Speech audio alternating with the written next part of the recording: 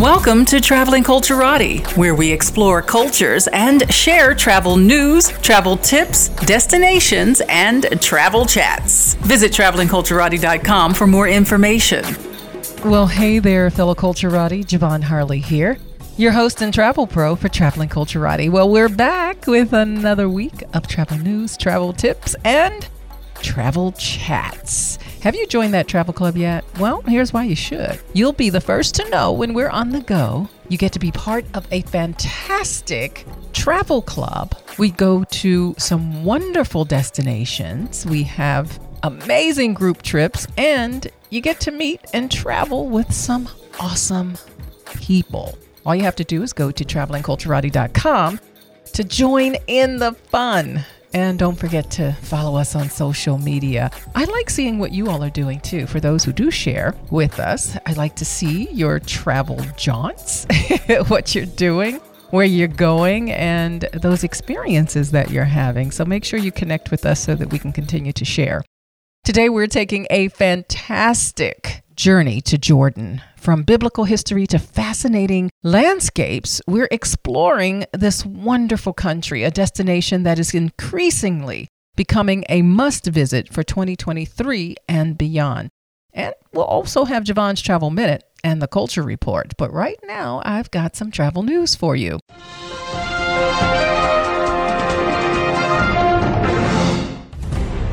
Let's look ahead to spring and summer because the calendar is still moving very quickly. And we've got some great music festival lineups for 2023. And everything is back in full effect for 2023. So you definitely want to get your plans ahead of time if you're looking to go to any of the festivals. So we have Bonnaroo, we have Coachella, Cruel World, and a host of other summer festivals coming up that you want to make sure that you mark your calendars for. So Coachella, if you want to know that lineup, you have Bad Bunny. You also will have Frank Ocean, Blackpink, and get this, Idris Elba. Yes, he's a rocker.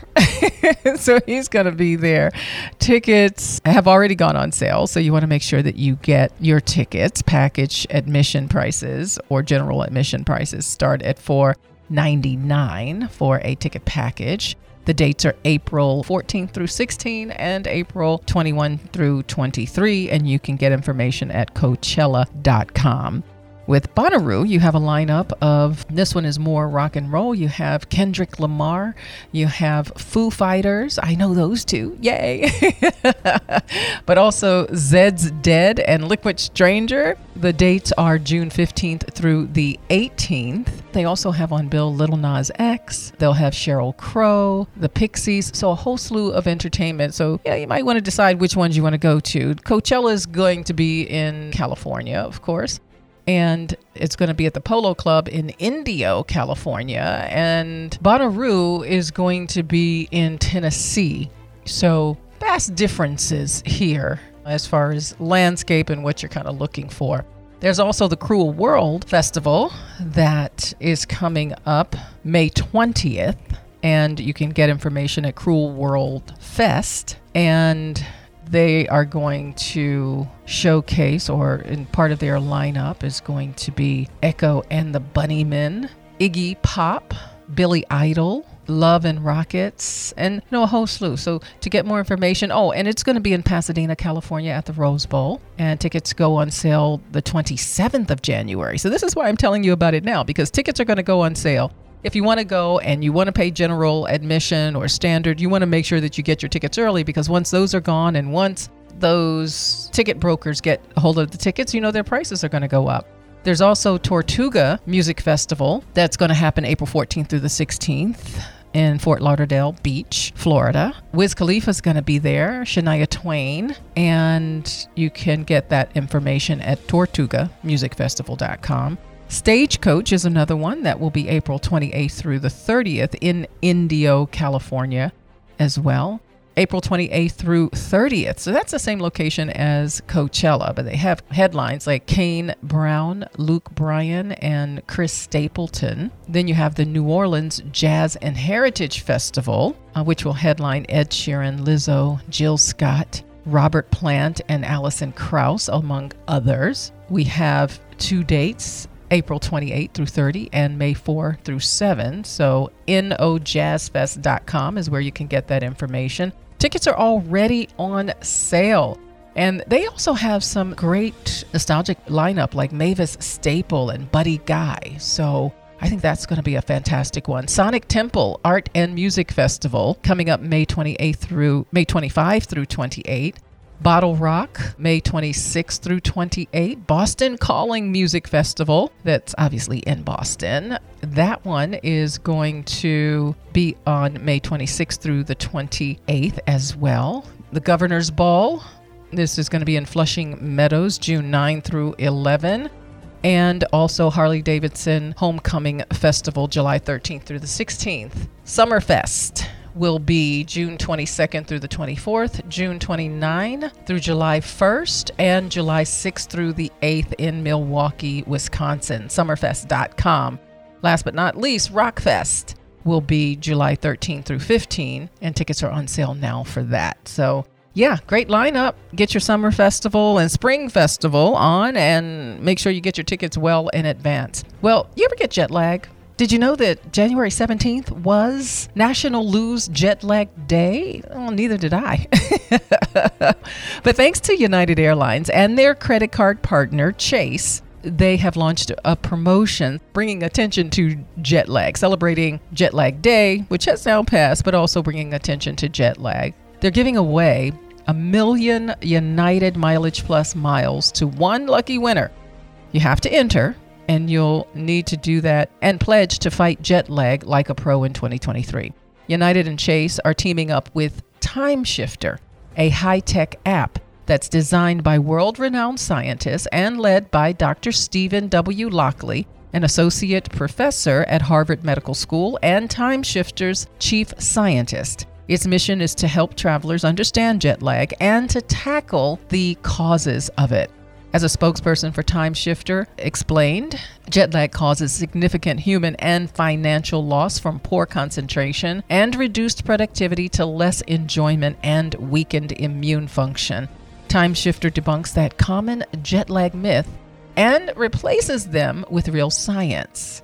And this allows travelers to control their circadian rhythms, and they can take actions to ensure that they are their best selves.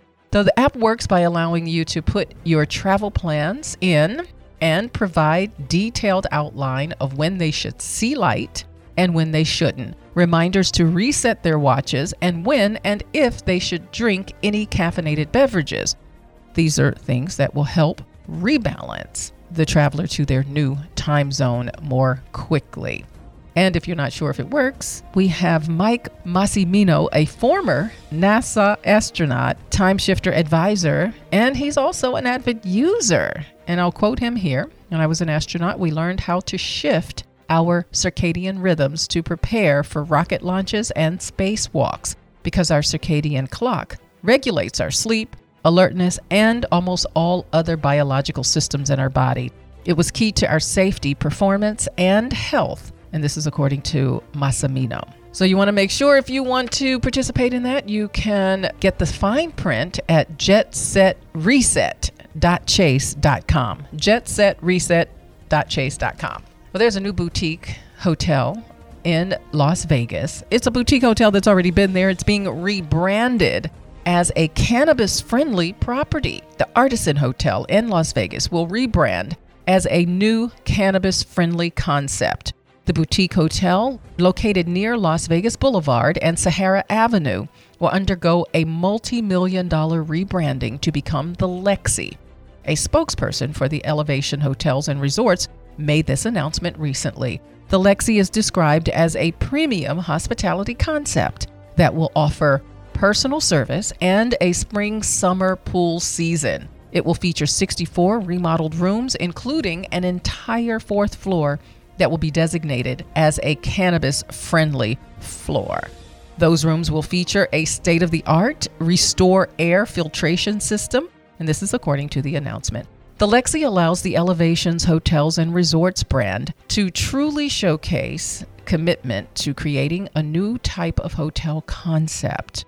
You know, I really like the idea of the filtration system and having a designated floor, because I have been in hotels that aren't designated as cannabis, but I can smell the cannabis. So kudos to them for the air filtration and for that designated floor. Capital One has launched Premier Collection luxury hotels and perks for the venture. Capital One has officially launched its portfolio of top-rated hotels called Premier Collection. This is hoping to get cardholders with the Capital One Venture X Rewards credit card to book with perks like on-property dining credits, complimentary upgrades, and free daily breakfast. Capital One unveiled its plans for its own collection of luxury hotels last fall, aiming to launch by the end of 2022. And as of this week, the Premier Collection is finally up and running. Every Premier Collection booking will provide you with free breakfast for two every morning, a $100 credit for dining, the spa, or other experiences on the property, free Wi-Fi during your stay, room upgrades, early check-in, and late check-out when available. And then you also earn 10 times Venture miles per dollar on every booking. And you can use your Venture X cards, $300 annual travel credit for the hotel bookings as well.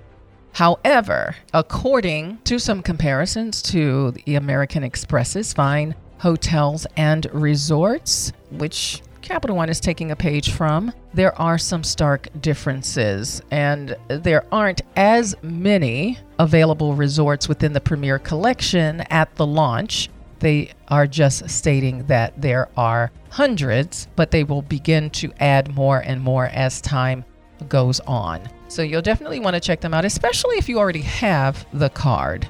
So it's a program that is going to continue to grow. Now, Delta has launched the first ever service from Los Angeles to Auckland, and they have a whole lot more news that's coming up for the spring and summer of 2023. Really taking them back to full restoration. They are forging its way to full network restoration, announcing new routes to Auckland and to Nice, and added frequency to Paris and Tel Aviv. It's a new slate of routes that are in addition to the destinations announced last fall to Edinburgh, Berlin, Dusseldorf, Geneva, and to Stuttgart. Delta will be the only U.S. carrier to offer service between Los Angeles and Auckland. More seats across the Atlantic than ever before, including new service from New York to Geneva and London Gatwick, and new flights from Atlanta to Nice. Delta is also boosting its transatlantic service from its New York, JFK, and Atlanta hubs starting this spring, with more than 1,750 weekly flights to 85 destinations around the globe this summer. Delta is well positioned to deliver on its plans to fully restore its network in 2023, according to Joe Esposito, Delta's SVP, Network Planning. The largest summer schedule to New York JFK in Delta's history, and additional routes to Europe from Atlanta and Los Angeles. Well, that's all I've got for travel news, and when I come back, we'll have Javon's Travel Minute and an exploration of Jordan with Visit Jordan. This is Traveling Culturati. We explore cultures and destinations. We share travel news and travel tips to keep you well informed and prepared for your next travel adventure. So go ahead and up your travel game with Traveling Culturati. Visit travelingculturati.com for more information. Welcome back to the Traveling Culturati. I'm your host and travel pro, Javon Harley. Make sure you head on over to the website, travelingculturati.com. And while you're there, make sure you join that travel club so you can be the first to know when we're on the go and we go to some fantastic places. Well, I always love talking about destinations, and I love it even more when I have someone on with me to talk about a destination that they represent. So chatting with me today is Janine Jarvis. She is the Deputy Director and Director of Communications of the Jordan Tourism Board North America. Hello, Janine, and welcome to Traveling Culturati. Hi, Javon. I am very happy to be here. Thank you for having me. Absolutely. Always a pleasure. Through my profession I am just seeing, and also in travel journalism, I'm just seeing this increasing number of requests and top destination lists with Jordan on it. Why is that? Definitely. Well, of course, I'd like to think that it's a lot of the work that we do here, but Jordan is definitely a special destination. I've been with the tourism board for 16 years, and I've definitely seen that growth of interest and demand. When I first started, Jordan was seen more as a extension or a combination with other destinations in the region. However, there's definitely been an uptick in interest. We've done a lot of work with the travel trade and tour operators, travel agents, getting them familiar with the destination. And I think that's kind of how we, in addition to a lot of our work with the media, certainly with media like yourself, influencers, content creators, and in this boom of social media, I think has definitely added to that uptick that you've seen. A lot of people see others going to Jordan. And that's kind of the material that we like to use and promote the destination, is basically user-generated content, showing other people what travelers in Jordan are enjoying and experiencing. So generally, when we work with the media and the trade, for example, a lot of them become ambassadors. Jordan has a lot to offer. We like to call it a big, small country, and it's so diverse, and they're famed for their hospitality. So once we get people to the destination, it's an easy sell. People love it. They're always wowed by the amount of experiences you can do in such a small country, and so on. So yeah, I would say that kind of is what is a contributing factor to the impact in what you're seeing. Where exactly is Jordan located? So Jordan is in the heart of the Middle East, and it's well known as the Switzerland of the Middle East. So it sits between Egypt, Israel, Syria to the north, and Iraq, and Saudi Arabia. There's a lot of political news that comes out of that region. I guess that's what you mean by noisy. Yes. And that's what I meant by when I say it was once a hard sell. Now, not so much, because I think people are more aware of the region and the politics, if you know what I mean. Yeah. And so it's also neutral. You referenced Switzerland. So it's a neutral country as well. Yes, it is, very, and has been a big ally to the United States. I love social media for that aspect, that when people show and share their experiences in a destination, even if it's a destination that is either unheard of or a destination that people were unfamiliar or didn't feel comfortable with, when it shows you how someone is experiencing it and they're sharing those and they see how easy it is, people take interest in that. So what are some of the top destinations that we look for in Jordan? Well, for sure, Petra is the gem. That is what is usually the draw in. But Petra, then Wadi Rum, which is actually one of my favorite places in Jordan, the Wadi Rum Desert, which is famous for a lot of Hollywood, backdrop of a lot of Hollywood movies. For example, Aladdin was filmed there, The Martian, some of the Transformers films, Dune. It is the backdrop of many Hollywood films. The Dead Sea, of course, that's the only place you can float. And it's the lowest point on earth, as well as the biblical sites in Jordan are a big draw as well. Jordan is a big part of the Holy Land, and the baptism site where Jesus was said to be baptized at Bethany beyond the Jordan, the city of Madaba, the city of mosaics, Al Salt, which is an old traditional city, especially where Muslims and Christians coexist. It recently was named a UNESCO World Heritage Site for that tolerance and diversity. And Jordan is a great adventure destination as well, has lots of, because Jordan is quite mountainous and diverse in terms of its landscape, and it has quite dramatic mountains and so on. Jordan does have many canyons and gorges for those who like hiking and trekking, as well as canyoning. There are lots of canyons with waterfalls. You can rappel waterfalls. You can do easy waterfalls. And people don't associate waterfalls and water sports in Jordan because they think it's a landlocked desert country, but really and truly, it's quite rich with a lot of diverse landscape. So you have that type of adventure. You have Aqaba on the Red Sea. So it has one of the best scuba diving sites. They have quite a few scuba diving sites, and they do a lot of conservation and preservation of the coral reefs in Aqaba. So that's another popular spot. Amman, the capital, we can't forget the capital. The capital is a beautiful contrast between old and new. And it's a unique city. It's quite vibrant. Jordan has a youthful population, so there are lots of new things coming out in the city. You have interesting walking tours, art tours, street art tours, street food, fine dining. I mean, you name it. You know, you can do wine tasting. They do make wine in Jordan. They have vineyards and they cultivate their own wines. Some of them have won awards. So the culinary factor in Jordan is quite big as well. And then as you get north in Jordan, the northern part of Jordan, Qais, which is at the top part of the country, is a famous Decapolis city with Roman ruins. And then you have the Greco-Roman city of Jerash, which is about an hour north of Amman.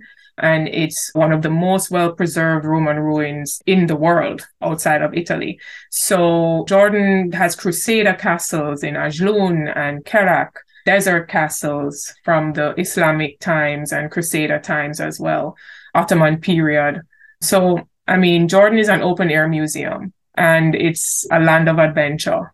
And hospitality is what Jordania and the people are most famed for. So, I mean, that's a little bit of what I could say Jordan has to offer. I could really go on, actually. But those, I would say, are the top highlights and top destinations. Yes, and I am absolutely intrigued because typically you hear of Petra and you see the images of Petra. And I think I have seen some of the images of the scuba diving, but to hear about waterfalls, because you do think of Jordan as a desert. And so you certainly don't think about waterfalls and deserts at the same time. So it all sounds very intriguing. Now, I know you mentioned Petra, but for those who may not know, what is the reason for going to Petra? There's an iconic site there. Let's talk about that. Petra is a city carved out of the mountains of an area called Wadi Musa. And it is about, I would say, 23 square miles of a city.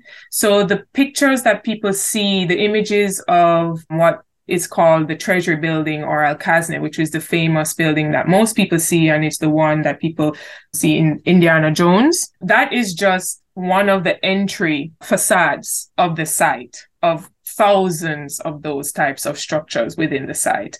So Petra needs at least 2 days minimum to really kind of scratch the surface of the site.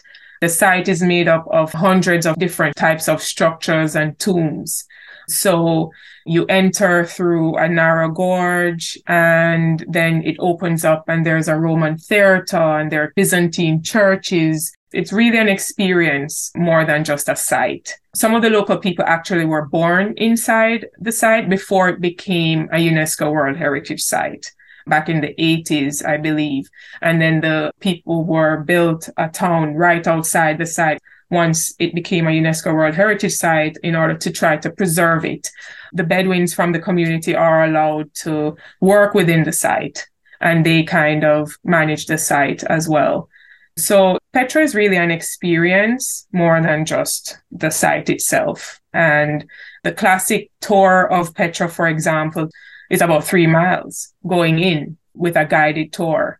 And that's kind of the classic tour. And there are many different ways to explore the site because there are lots of back trails and hiking trails within Petra.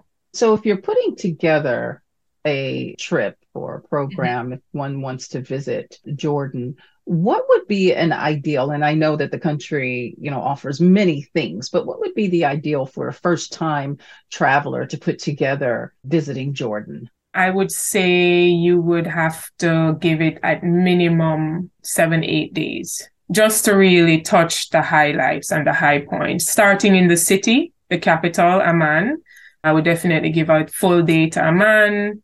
and then go north. You can visit Jerash, Ajloon, maybe even go as far north as Kais, some of those ruins and hiking trails up in the north. And then usually the tradition is land in Amman, do parts of the north based in Amman, like you sleep in Amman, but you will travel north in the day, explore the city, and then you will start to head south. So from Amman, you head to Petra, but on the way to Petra, visitors will usually stop in Madaba, Mount Nebo, head to Petra, spend 2 nights in Petra typically.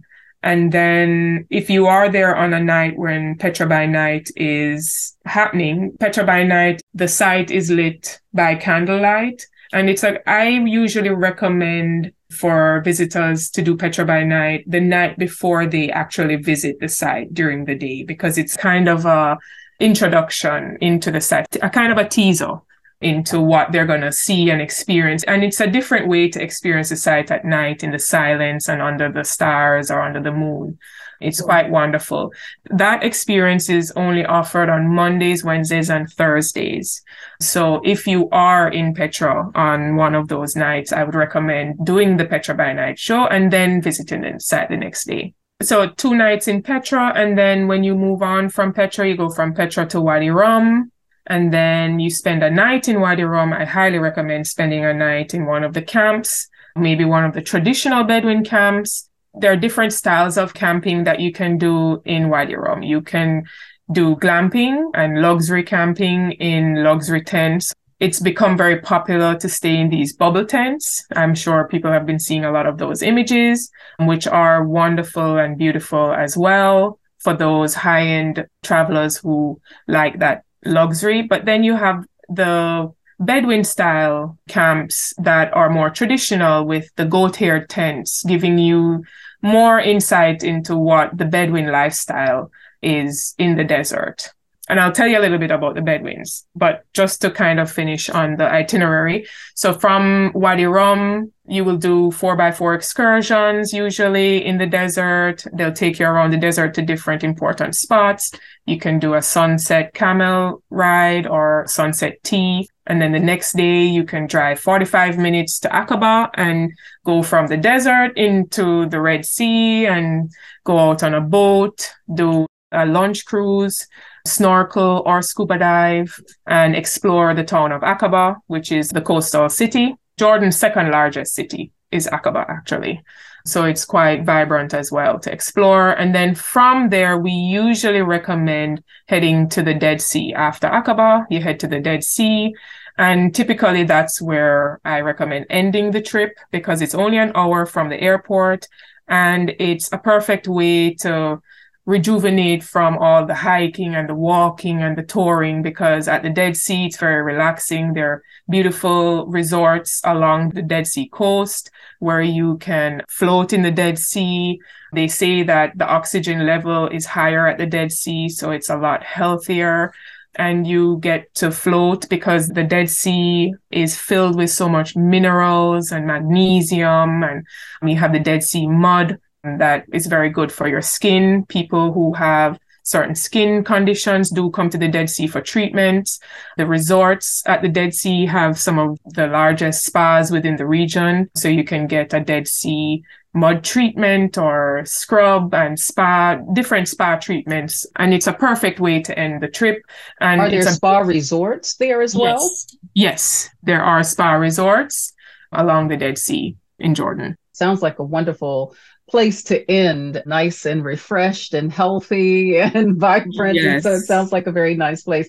Now, I did want to circle back to the gastronomy that you spoke about. Let's talk a little bit more about that, what the traditional dish is, and then how the gastronomy has grown throughout the country. Yes. So Jordan does have some typical traditional dishes that are specific to the Jordanian culture. And the national dish is mansaf. And mansaf is cooked in a very unique way because they use a type of dried yogurt that's dried and can store for years, really, and with lamb and rice, and it's cooked together in a specific way.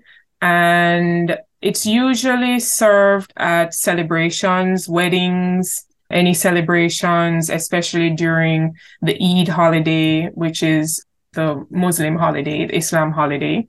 And whenever special guests come to a home, they tend to serve mansaf. Or if they're just celebrating anything, that's a special occasion. And that's a national dish. In the desert of Wadi Rum, because Jordan is, their culture is rooted in Bedouin culture. Most Jordanians come from a Bedouin tribe. And in the desert, because of the climate and the atmosphere, they obviously had to cook their food differently. And so they cook their food in a pit in the sand. They build a pit and they put, I think it's the rice at the bottom, and then meats and vegetables on top in a kind of a stand that they put within the pit. And then they cover it with foil and blankets, and then they cover it with sand, and it cooks underground for a couple hours. And it's called zarb, Z-A-R-B. And that would be the traditional desert meal that the Bedouins would traditionally serve. And it's some of the most tender meat and food you'll ever eat for those who do eat meat. But there's also the vegetable options as well. Those are more traditional to the Jordanian culture. Of course, mezzas are also a big part of Jordanian gastronomy because Jordan is kind of also a melting pot of different people from different parts of the region that come. So there's a lot of Lebanese influence and Syrian influence in the food you will see. So lots of Mediterranean style food as well. Very healthy food. Now, another part of the gastronomy that you talked about that I was surprised about is the wine productions. Tell us about that, because you don't often hear about that in a Middle Eastern country, and especially one that may be predominantly Muslim. As you know, in that region, again, it's a big part of the Holy Land. And from centuries ago, they've been making wine. You can actually see evidence of wine presses in many of the sites. In Petra and in Jerash, there are some wine presses from the Roman period. But wine has traditionally been made in that region for centuries. And so there are some families who have farms out in the countryside, and they've pioneered the challenge of being able to grow the grapes themselves. And they've had to try many different ways because of the desert climate. And I don't have the full details on how they've actually done it, but from what I understand, they use a lot of the birds and different irrigation types to get the grapes to grow in the desert climate. And they do have a winery in Amman, in the capital. I think there are two companies in particular that I know that make it. One is the St. George wine, which is made by a family company called Zomot. And then you have the Jordan River winery as well. Talking about the region, I kind of think what the weather would be, but let's talk pretty much about the best time of year to go and what the climate is like generally throughout the year. We are really focused on promoting it as a year-round destination. Jordan does experience 4 seasons, kind of similar to the East Coast of the US. So spring and fall tend to be the peak seasons. Summer and winter are the low seasons. However, we've seen an uptick in travelers coming to the country throughout the year. And we're actually welcoming that because in the winter time, there's a different way you can explore the country. You see it in a different light. So for instance, winter, fall, like I said, it's similar to the East Coast of the United States. So during the winter season, Jordan can get heavy snow sometimes. So if you're lucky and you're in Jordan in December, January to February period, you could see snow in Petra or snow in the Wadi Rum Desert, which is quite spectacular. And then the summers are hot, but it's not as hot as people would think because it's a desert country and it's in the Middle East. People think, oh, it's scorching hot and you can't visit. Well, only in certain parts of the desert does it get really uncomfortable. But to be honest, it's very similar to, again, the East Coast. It can get that hot in the summer, but without the humidity. It's a dry heat. So it's very doable to still visit. during the summertime. But in the summer times, what we would recommend people consider is like if you are going to the desert for a 4x4 excursion, you'll probably do it early in the morning or late in the evening at sunset, as opposed to in the middle of the day when it's most hot. But otherwise, I mean, the springtime is absolutely beautiful because it follows the winter when there's a lot of rain and snow. And so it's like this desert country that comes to life. You'll see the Wadi Rum Desert and the sand is covered with flowers, pretty flowers. And the Roman ruins are covered and littered with beautiful flowers all through the ruins. So it does look different in the spring than in the fall. In the fall, after the summer, it tends to look more dry and arid.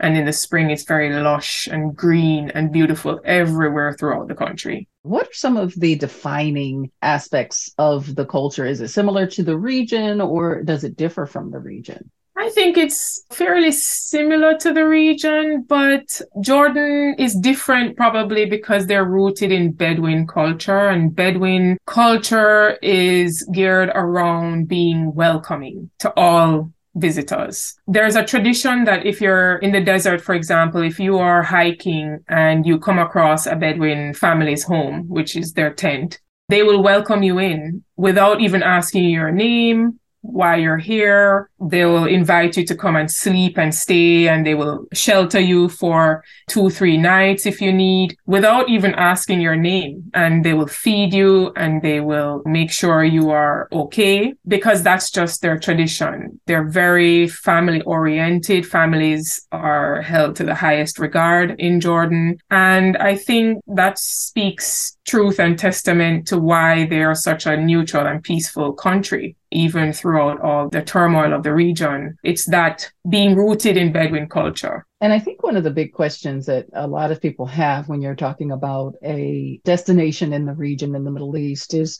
whether or not it's conservative. Do you have to dress a certain way or behave a certain way? Although I think we should all think about our behavior no matter where we go, but whenever we travel, and be mindful of that behavior.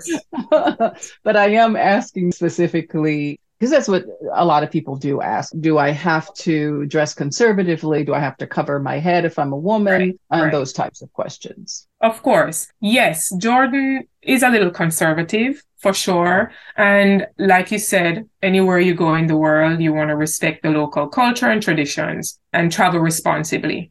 Now, Jordan is also quite liberal. The king went to school in Europe and the United States, and Jordanians are very open-minded people. So in terms of how you dress, usually as a woman especially, or even a male, you dress as you normally would traveling anywhere through the world. You can feel comfortable dressing the same in Jordan. It's just that when you're in the downtown areas or some of the more rural towns, women don't have to cover their heads or anything. We just ask people not to wear sleeveless tops or very short shorts. And that's just to respect the culture. And when you're going into holy sites, like any of the biblical sites, just like if you're going to church, you will cover your shoulders and so on. But otherwise, women are free to dress as they are accustomed. Women in Jordan dress very similar to those in the Western world. So yeah, you can feel comfortable dressing as you normally would. But just keeping in consideration those specific when you're in the downtown and in holy sites. Let's get to the utility of getting to Jordan from the United States and what those travel entry requirements are as well. Yes. So from the United States into Jordan with a US passport, it's very easy. All travelers have to get a visa, but US travelers can get their visa upon arrival at the airport. The cost of the visa is 40 JDs, or about $56.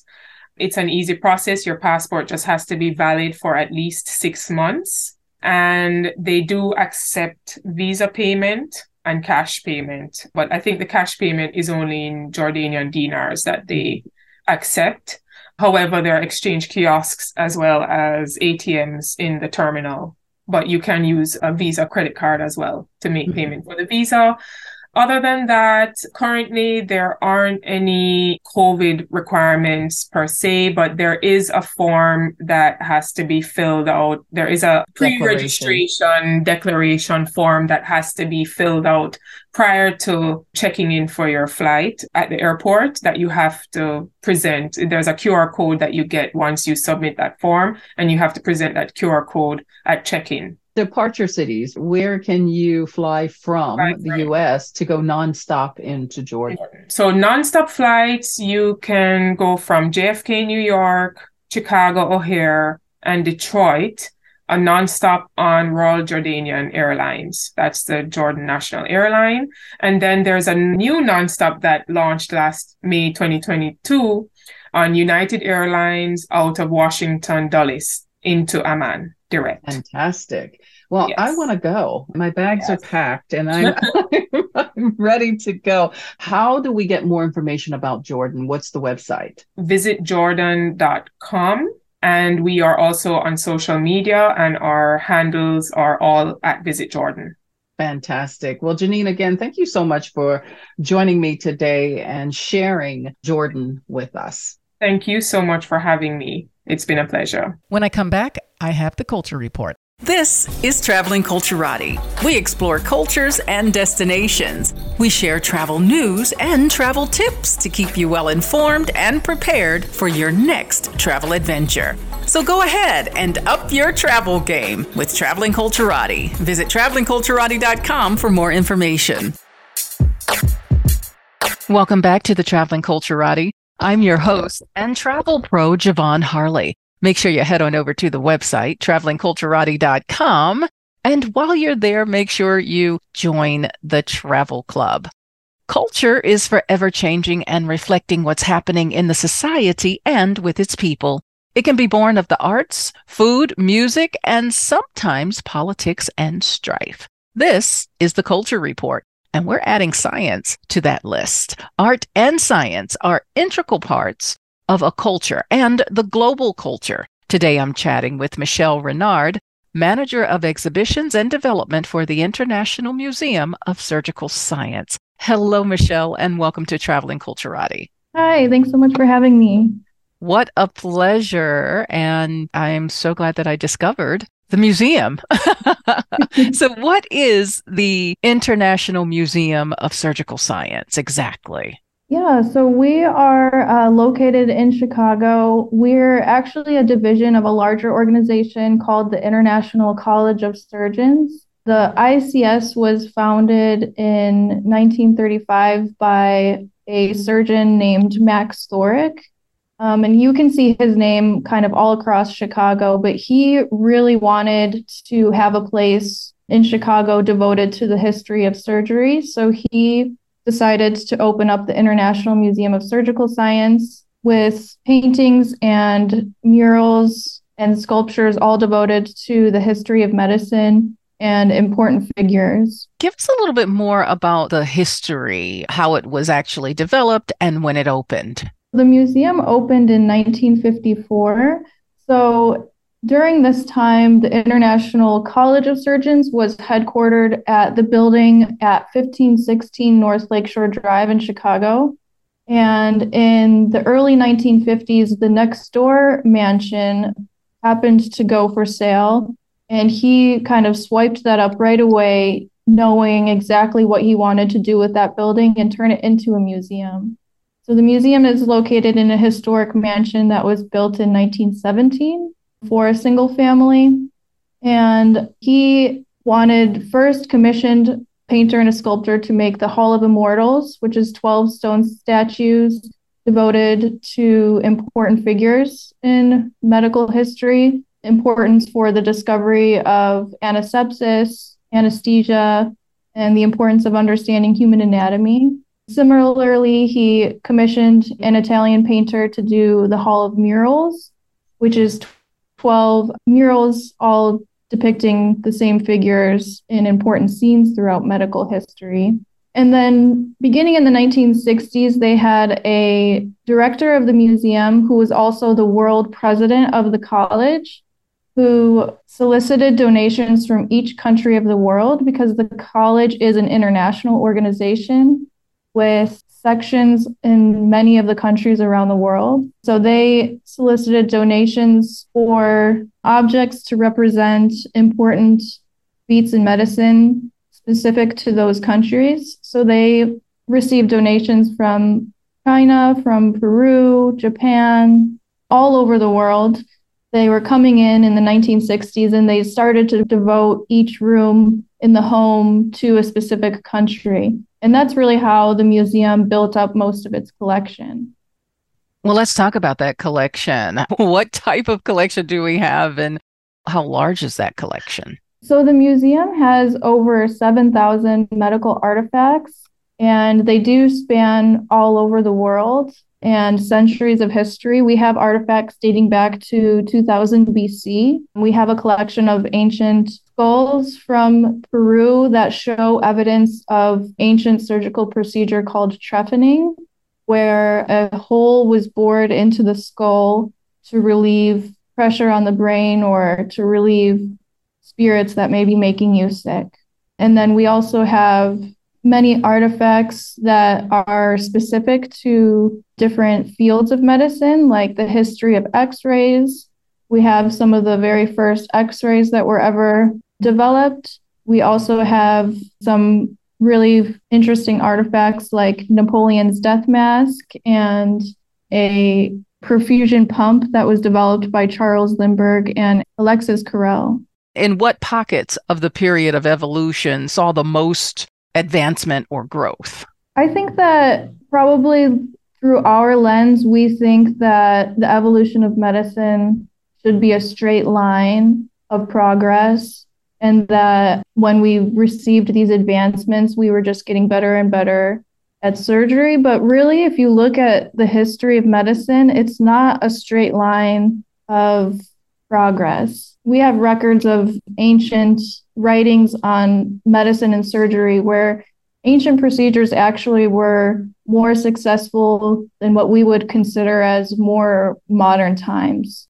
For example, with trephining, we've discovered that the ancients were actually much, much more successful than like Europeans in the 1500s were doing these same procedures. They had a mortality rate of like 80% of people that would die during this procedure. And in the ancient times, they had an 80% success rate. I think that we can't really look at everything throughout medical history through our modern lens. I also saw on your website that there is a fascinating library, as I think there probably should be or goes hand in hand with science and surgery, but it houses manuscripts and a rare book collection. Tell us about that. Max Thorick, the founder of the museum, he had a personal manuscript collection that spanned many years and had many important documents from the history of medicine.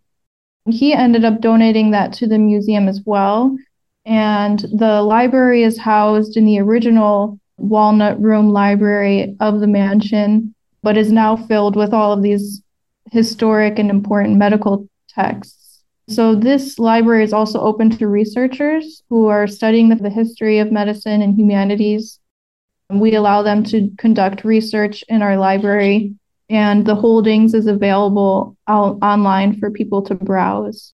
Back when they first put the library in, they didn't really use modern cataloging systems. So we're in the process of updating all of that right now and making sure that if a researcher is looking for something specific, we would be able to find it. You're also in a unique location. You mentioned it a little bit as you were telling us about the museum in itself, but it's in the category of a small museum. So if you can tell us about that, and then also it's in a unique location as well as the facility or structure itself. So we are located in a historic home. This is definitely a larger home than I would ever live in, but it's one of the last remaining mansions on Lakeshore Drive. It's historically protected by the city of Chicago, and it's on the National Register of Historic Places. And it's actually the only one that's remaining that's open to the public. It was built in 1917 by a Chicago architect named Howard Van Doren Shaw for the Countess family, Eleanor Robinson Countess and her husband, Frederick Countess. She was an heiress of the Diamond Match Company. If you think of matchbooks, that's kind of what her father and grandfather invented and where they built their fortune. So this house was built as a wedding gift to her and her husband. And unfortunately, later she died very young, and her husband squandered the fortune, as so they say, and the building just came up for sale at the right time where the International College was able to purchase it and turn it into a museum that's open for the public. It's in a really unique location for a museum because it is a residential neighborhood, but we are downtown Chicago on Lakeshore Drive, right across from North Avenue Beach. So we're in a nice location where if you were to visit the museum, you could take a short walk to the beach, or you could also take a short walk to Magnificent Mile, which is downtown Chicago, kind of the shops and eating area.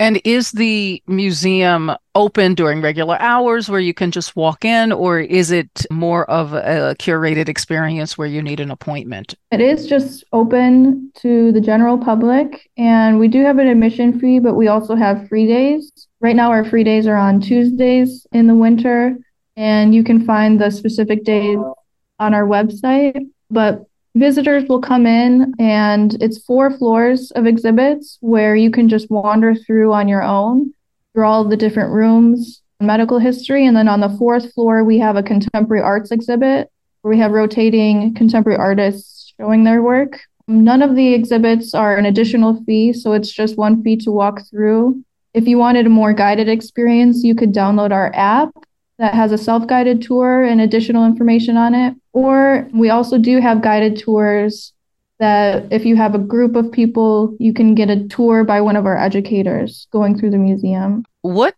is the museum's contribution to the field of surgery, health, and medicine?